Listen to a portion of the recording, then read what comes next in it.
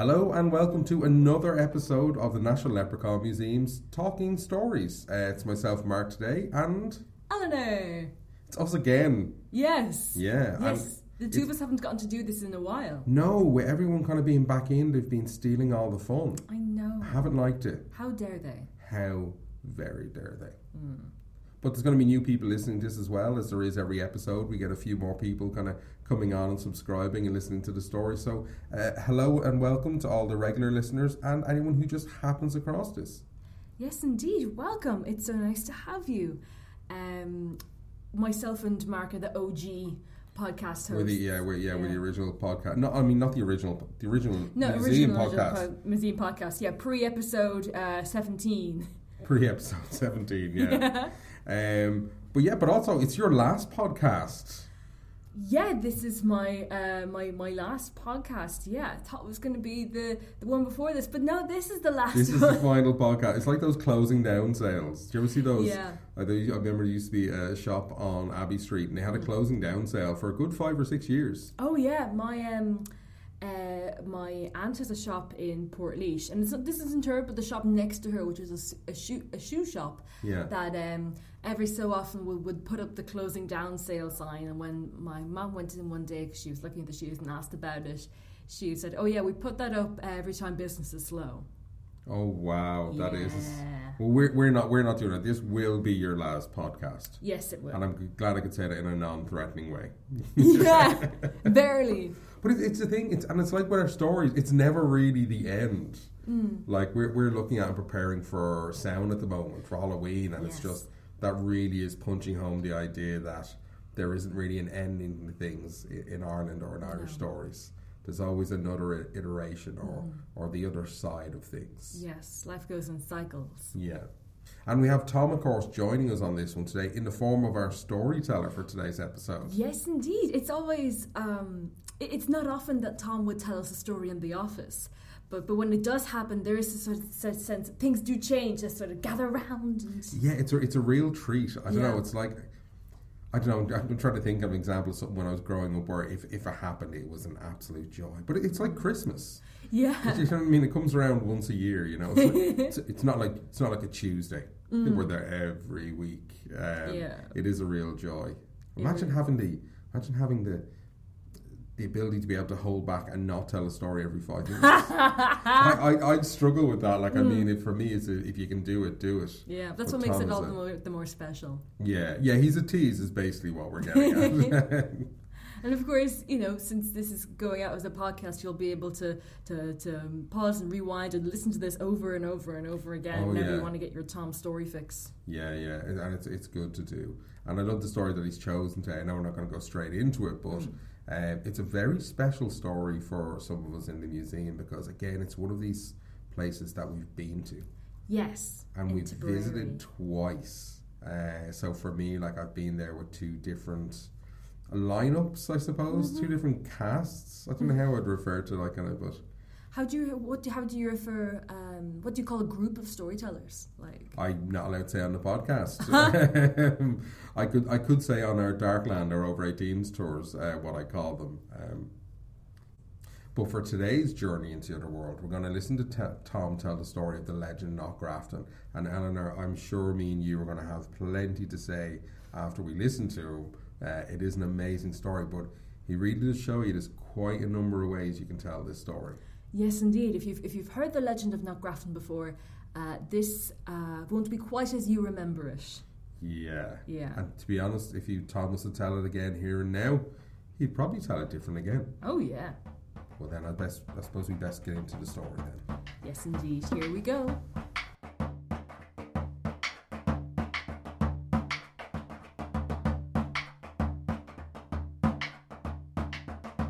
In those days before plastic bags and motorways, people would go from town to town selling their wares.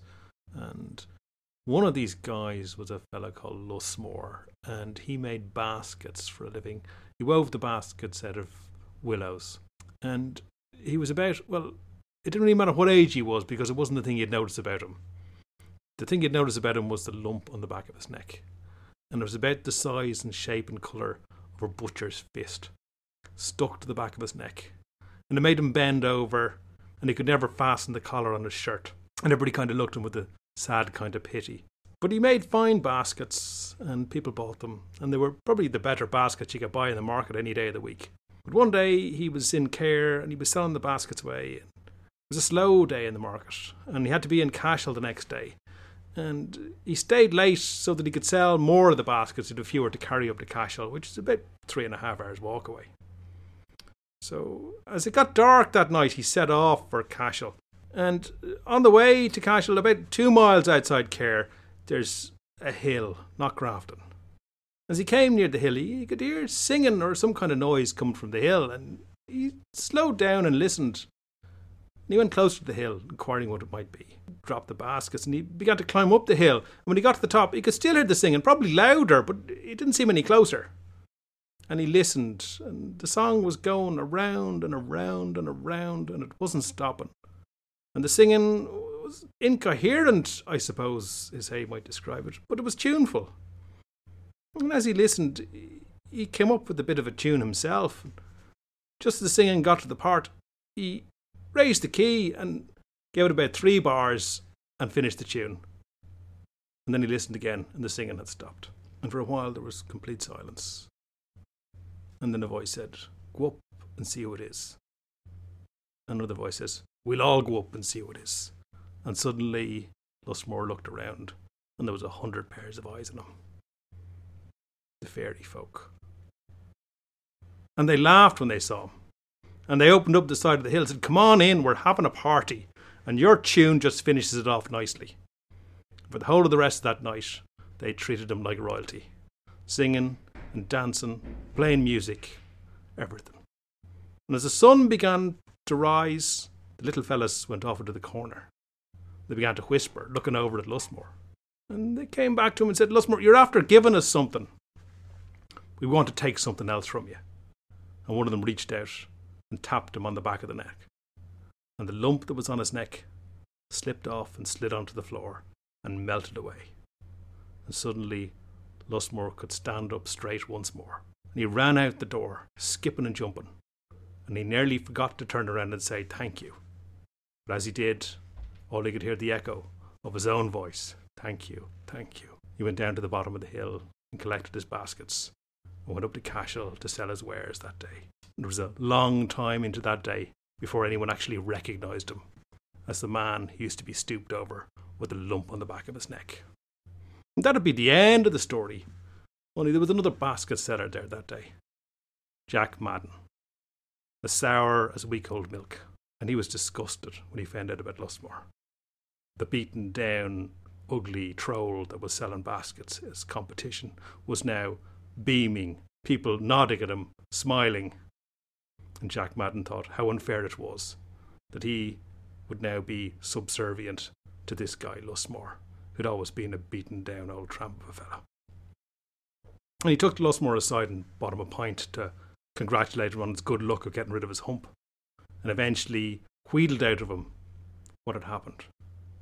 And Jack Madden could barely contain himself. And as soon as the sun began to set that night, he ran all the way down to Knockgrafton and climbed the hill, listening out for the fairy tune. And then he heard it. And they were singing Tuesday, Wednesday, Thursday, Friday, Saturday, Sunday.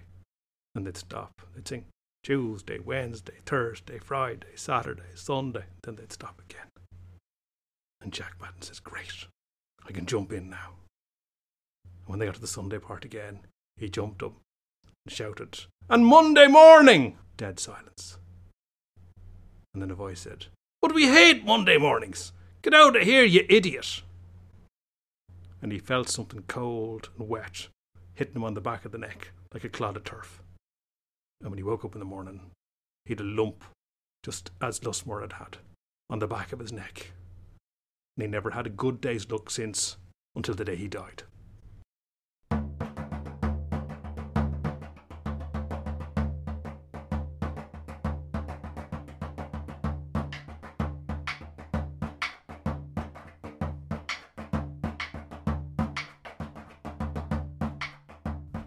So there you have it.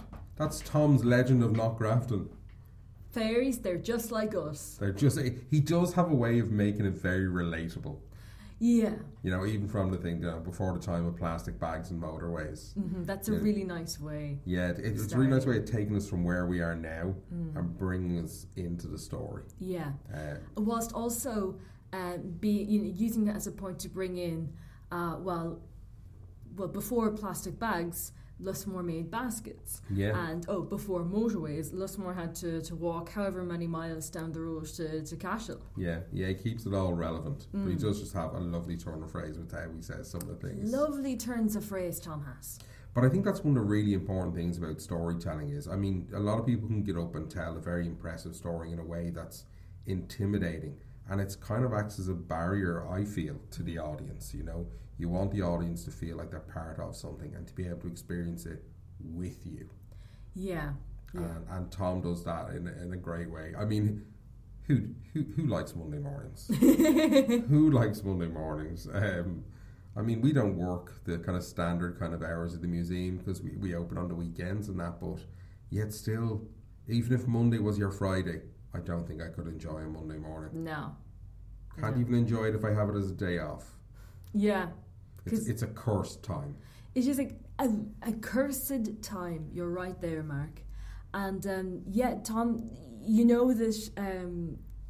This story, Legend of Knockgrafton, which has been, which is a really well-known folktale. Yeah. But it's come through the filter of Tom's mind and Tom's experiences, and it's.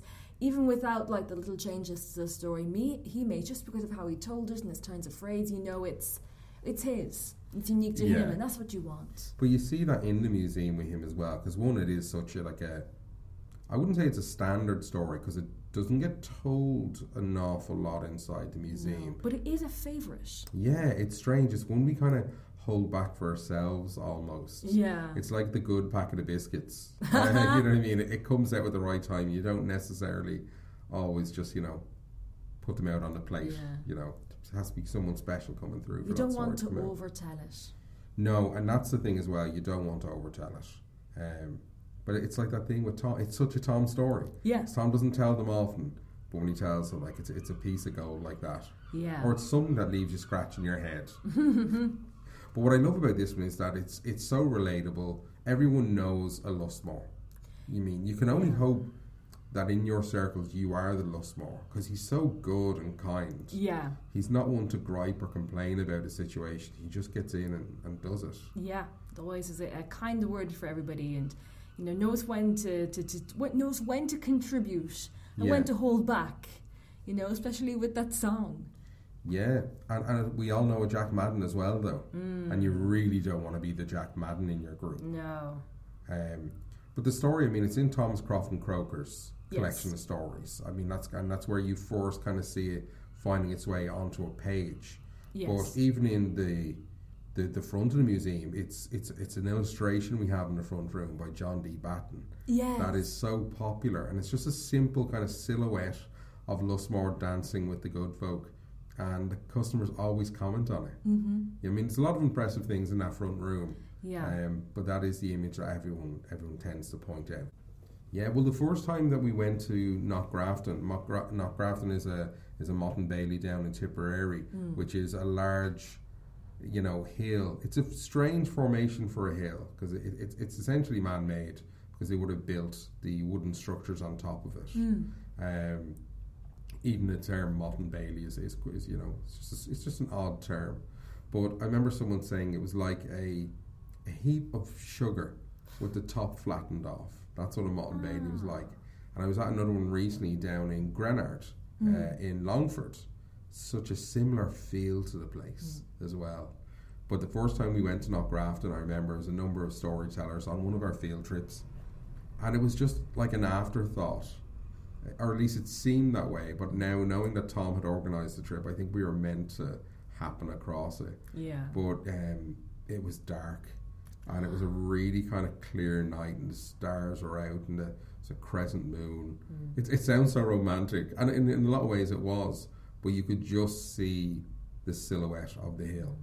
And we didn't climb the hill because it's quite dangerous, to do that in the dark. But we were standing in the field beside it, which had just been ploughed, so the ground was very uneven. You know, a big stick kind of walking across the field so I wouldn't fall, because I wasn't prepared for that sort of terrain. Yeah. But we were there, we told the story, and I think Ita maybe played her whistle or sang us a tune. And it was in such contrast to the next time that we went as a group, because we set out for Knockgrafton. Oh. We set out for it. It was intentional. Like we Jack knew Madden. we were going. Yeah, like Jack Madden, but not like Jack Madden. Okay. And we got our way to the top, and I remember Nisha making their way up like a mountain goat. So nimble is our Nisha. And we got up to the top and we told a story, and we all took parts in it. So while Nisha told a story, we acted it out, and each of us took turns getting involved in it. And it was amazing, and it was a cold enough day, and it was a bit damp, but the real action came when it was time to walk back down the hill. Oh, yeah? They're quite steep. And I remember Kira couldn't get down the hill. She actually, the footing for it just wasn't working, and Nisha stood at the bottom, and Kira basically just let herself fall, like running fall down the hill, to be caught in Nisha's arms at the other end. And it was... It was amazing to see. I was so terrified I would be the one to fall, because with my build I'd have left a dent in the ground maybe. But yeah, it was absolutely amazing. But those hills are places to keep treasure. For us, the treasure were the stories. But the one down in Grenard, in Longford in 2017, it was the mound was disturbed, Eleanor. Yeah, they don't know who did it, but there was a metre square hole dug into the base of the hill. They don't know if there was anything there to be taken. They just know that it was dug into and disturbed. My gosh. Nothing good will come of it, Eleanor. No. There'll be bad luck had by those people. There will be. 2017, 4 years ago, they're probably dead already. Was it not... I think I remember reading that Thomas Crofton Croker was told that story for the first time standing at Knockgrafton in its shadow. I haven't heard. I mean, Thomas Crofton Croker is quite a controversial kind of character himself, but that sounds about right for something that to be said about him. You wouldn't know if it was the case, but there's no denying. It's one of the finest collection of stories, I think. Yeah. It's got some of my favourites are in his collections, even if I think he was a bit of a Schlevian. Yeah. And then the Grimm brothers would have translated this story into German as well. Yeah. Or rather, their sister and younger brother would have done the translation and all the work, but didn't get the glory. I think Thomas Crofton Croker and the brothers Grimm were the type to hang around the goal. Yeah. Do you know what I mean? Like just being ready there to just tap it in and take all the glory. Soak up all the glory. Yeah. We know the type. But I was thinking about, because Lusmore isn't really a name. Lusmore means foxglove. Yeah. In Irish, and our Lusmore here is called that because he's a sprig of foxglove in his hat. Yeah. That he wears. And I was wondering afterwards, because foxglove is associated with the fairies, they wear it on their heads like caps. And I was wondering when Lusmore, came up Knockgrafton that night, was that one of the things that also made him look to the fairies like a friend, because they were both wearing foxglove on their heads. Yeah, and it's a strange choice of plant because it only flowers every second year, and it's poisonous. Yes. And an awful lot of the poisonous, beautiful wildflowers that we have in Ireland get associated with with the fairies rather. And I wonder if that has something to do with the idea that they're beautiful, but stay away from them. Yeah. It's like a warning sign, like those beautiful coloured creatures that, it's stay away from me. Foxglove also played an important part in our last story, in our last episode as well. What one was that again? That was the five pigs of Monkstown, where the Englishman turns somehow. The foxglove leaves into pigs, and then when the pigs hit the water, they turn back into the foxglove. Yeah. Well, it's beautiful. I go out driving with my father every week, and Yeah, it's been really nice because, well, I say it's flowers every second year. Not all of the foxgloves only flower every second year. You could literally have two beside each other and they would alternate. You know what I mean? So, because you'd be wondering, what's he wearing in his hat every second year? But there's always foxgloves, but some of them you just see the tall, 3-4 foot high, beautiful green stems on them. But the flowers are just beautiful. Yeah. It's a wildflower and it's controlled and it's covered under the Noxious Plants and Weeds Act. But it is beautiful to look at. I don't think I could pull it up or get rid of it. And if you do handle it, you really have to be careful washing your hands. Oh, yeah. Yeah. But there is something Tom did leave out of the story, though, and that's the little song. Yes, yeah, because it is quite a musical number. Yes. I think Thomas Crofton Croker included a tune for the song. Yeah, there was music with it as well. I don't know if the tune that I have I don't think the tune I have in my head for this story is that tune, though. Well, it's only one way to find out, really, isn't there? So it's de Leeuwen de Mars, de Leeuwen de Mars, de Leeuwen de Mars, de Leeuwen de Mars, that the fairies are singing over and over again, Tuesday, Wednesday, before Lusmore comes along, and then he comes in, August Decadine, and sorry, I said Tuesday, Wednesday. My gosh, I meant Monday, Tuesday. I'm so sorry. But Tom did that amazing thing that really great storytellers do. Yeah. Where they make it more relevant. Because no one has a problem. Like to add in a Monday morning is something that in the 21st century we can associate with. Which in the 19th century, when Thomas Crofton Croker wrote this down, I don't think Monday morning would have been such an issue. They didn't have weekends then. Didn't have weekends. Oh no, they wouldn't have had weekends. Yeah. In fairness, Labour laws. I feel like I don't have them that often myself. But yeah, it is amazing that Tom did that thing of just making it relevant with a very simple change. Yeah. And it's something that storytellers have a permission to do. Yes. It's not like changing the dates in a historic event. You know what I mean? I think there's actually a responsibility on storytellers to keep the stories alive, and sometimes that means tweaking the details. Yeah, but it's also like, I know we've just said about how back in the 19th century where the story originated, Monday mornings wouldn't have had such the negative cultural cachet that they would have today. So, but I love how you did all of that last section. But that stuff mightn't occur to you for a while, so it does still make sense within the context of the story. It's not like modernizing a story for the sake of it, It's not like then, and Lusmore heard these fairies singing, and then he tweeted August Decadine, Yeah. Oh my god, the comments and replies, I can only imagine. He'd be cancelled though. But I mean, there's so many great versions of that story where we see the introduction of Jack Madden's mother. Yes. And it kind of, to see in Tom's version, I love that Jack Madden is a slightly stronger character, less pathetic than how you might read it in Thomas Crofton Croker, and he goes and has a pint with Lusmore. Yeah, because usually it's Jack Madden down in Waterford sends his mother, an old woman, up to Lusmore to ask, how he got rid of the lump, and then when she comes back and tells him, it's the mother who has to wheel him all the way to Tipperary to Knockgrafton. Yeah. Yeah. I think as well how they handle the idea of the lump on the neck and Tom's description not being able to close the collar is a very kind of kind way of dealing with it, because there's no avoiding kind of like when you see older versions, or you hear some people still today telling it and referring to Lusmore as a hunchback. And I think to apply that label to them and identify them as that, whereas you can say Lusmore had a hump on his back, you can absolutely say that about him, but to refer to him by his unusual appendage is not kind. No, it's not the medical term either. It's not the medical term, no, but again, it's just it's a way that you can play with these stories and still keep them relevant. Though some people, I recently had an interaction with someone who was giving out about the idea of changing the stories. Oh, okay.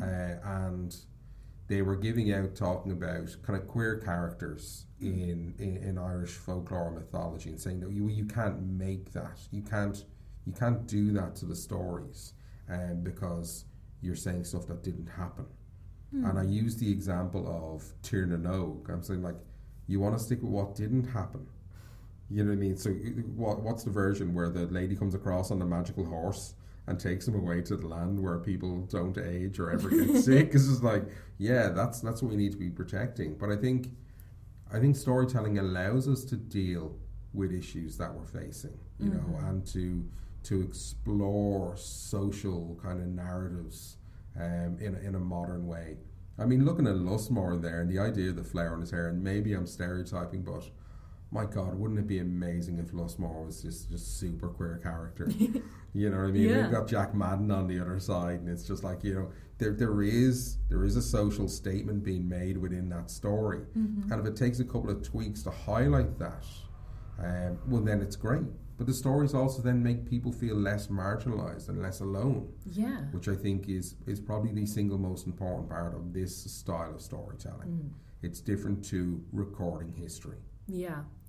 And I mean, it's not as if, you know, because the fairies do remove Lusmore's lump from him, but, you know, and do make his life easier in that respect, and healthier, and a lot less painful. But it's not the same as, you know, it's a thing that ostracizes him, but like in your head canon, the next morning when Lusmore wakes up without the lump on his neck and is able to stand up straight, and it turns out, he's 6'7", you know, he would still be queer. Yeah. It's not. It's that's, and also in every version I've ever heard, and in every version I've ever told, and I've told several versions of this, Lusmore has never asked for it to be removed. No, never. You know, and you never assumes. You never see things changing too much with Lusmore's life. No. But Lusmore is another example of we never know much about the characters outside those stories. No. I would love to read the further adventures of Lusmore, or even the further adventures of Jack Madden. Yeah. Like, there's not just one story that happens in your life. But like Lusmore and his story is also a very well-known standout character in Irish folklore. You know, we've said before that a lot of these stories and these usually men that you that you meet for a story in Irish folklore, and then you don't really hear of them again.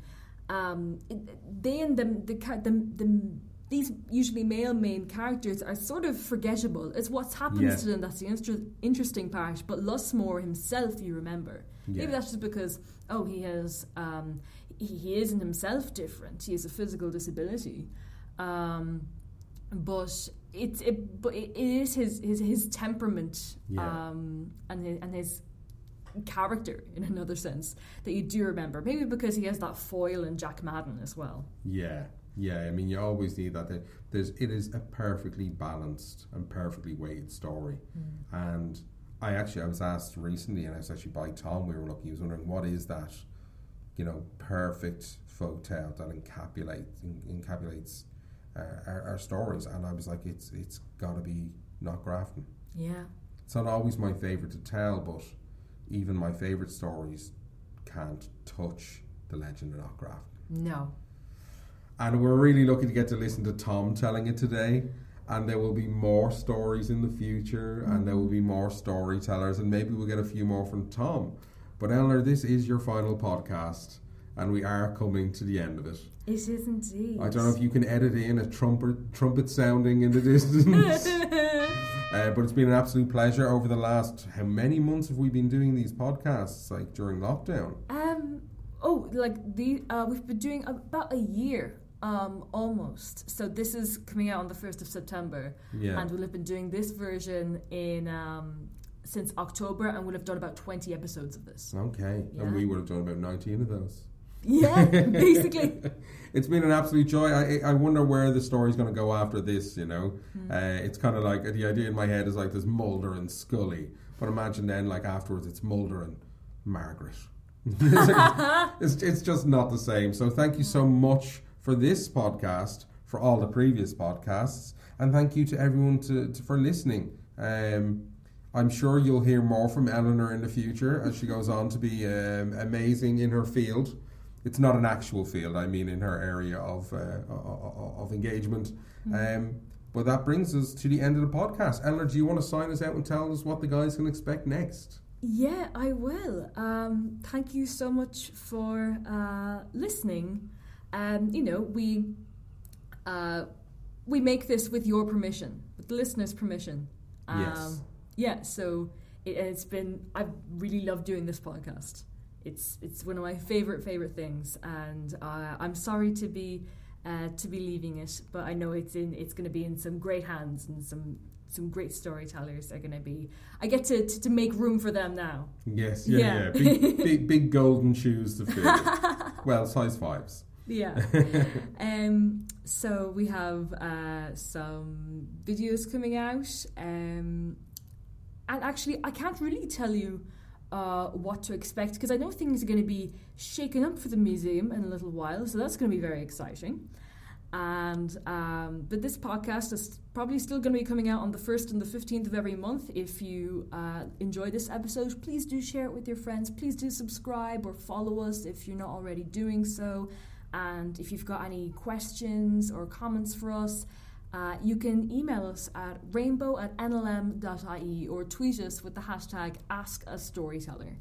And that's it from me. Thank you so much. Slán.